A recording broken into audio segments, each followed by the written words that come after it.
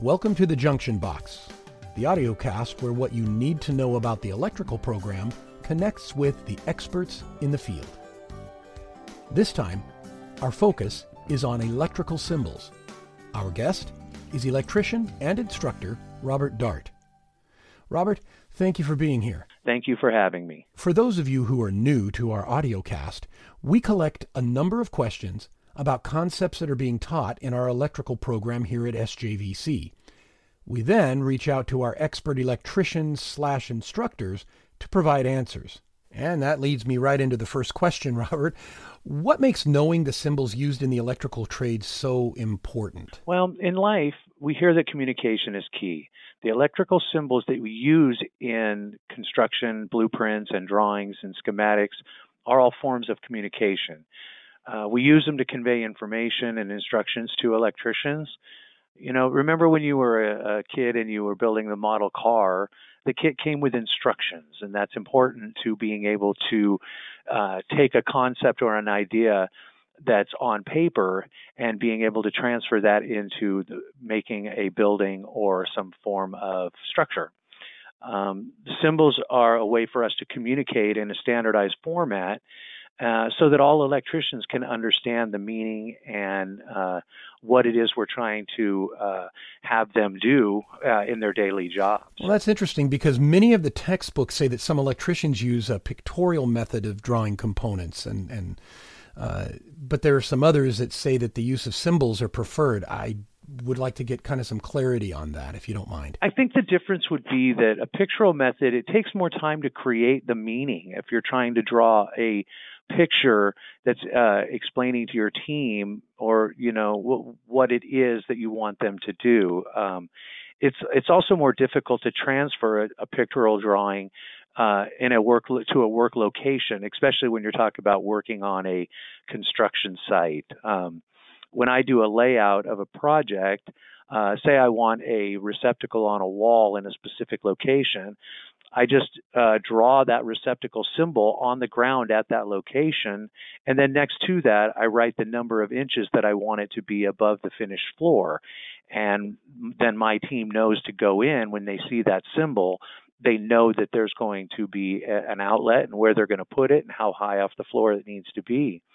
So in short, symbols are a way of sharing universal meaning or an instruction that all electricians should be able to understand just by seeing that symbol. I understand having everybody on the same page like that, but now let me ask you, is there a time when the pictorial method really has to be used? I think the pictorial method is good when you need very, very specific detail.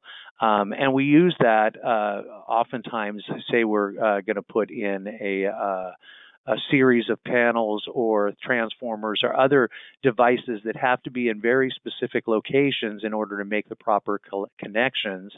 I kind of view the pictorial method as a way for a foreman to communicate very specific detail to their crew. This will, of course, take more time, and in construction, time is money, so it should only be done when necessary. Okay. With that in mind, then, let me see here.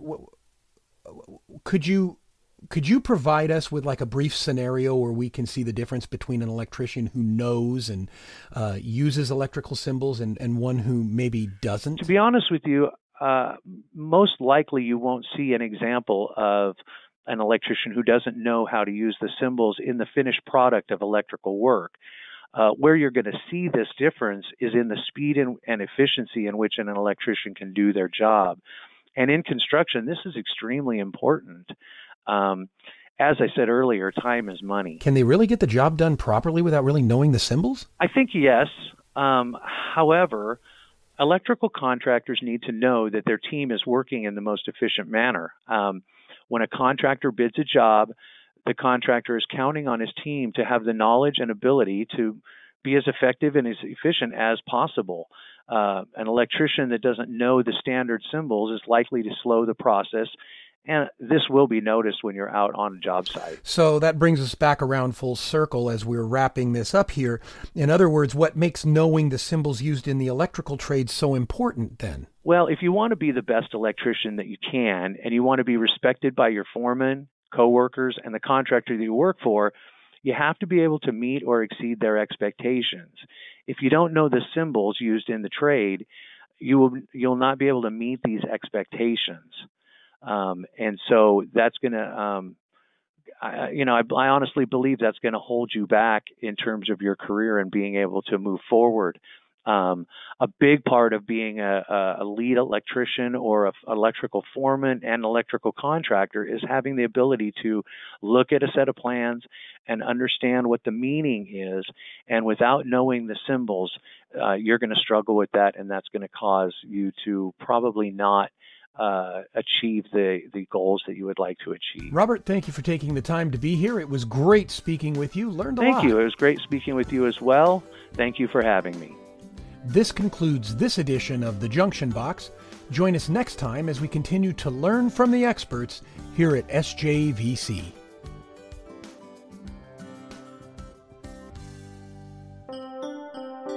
A presentation of San Joaquin Valley College.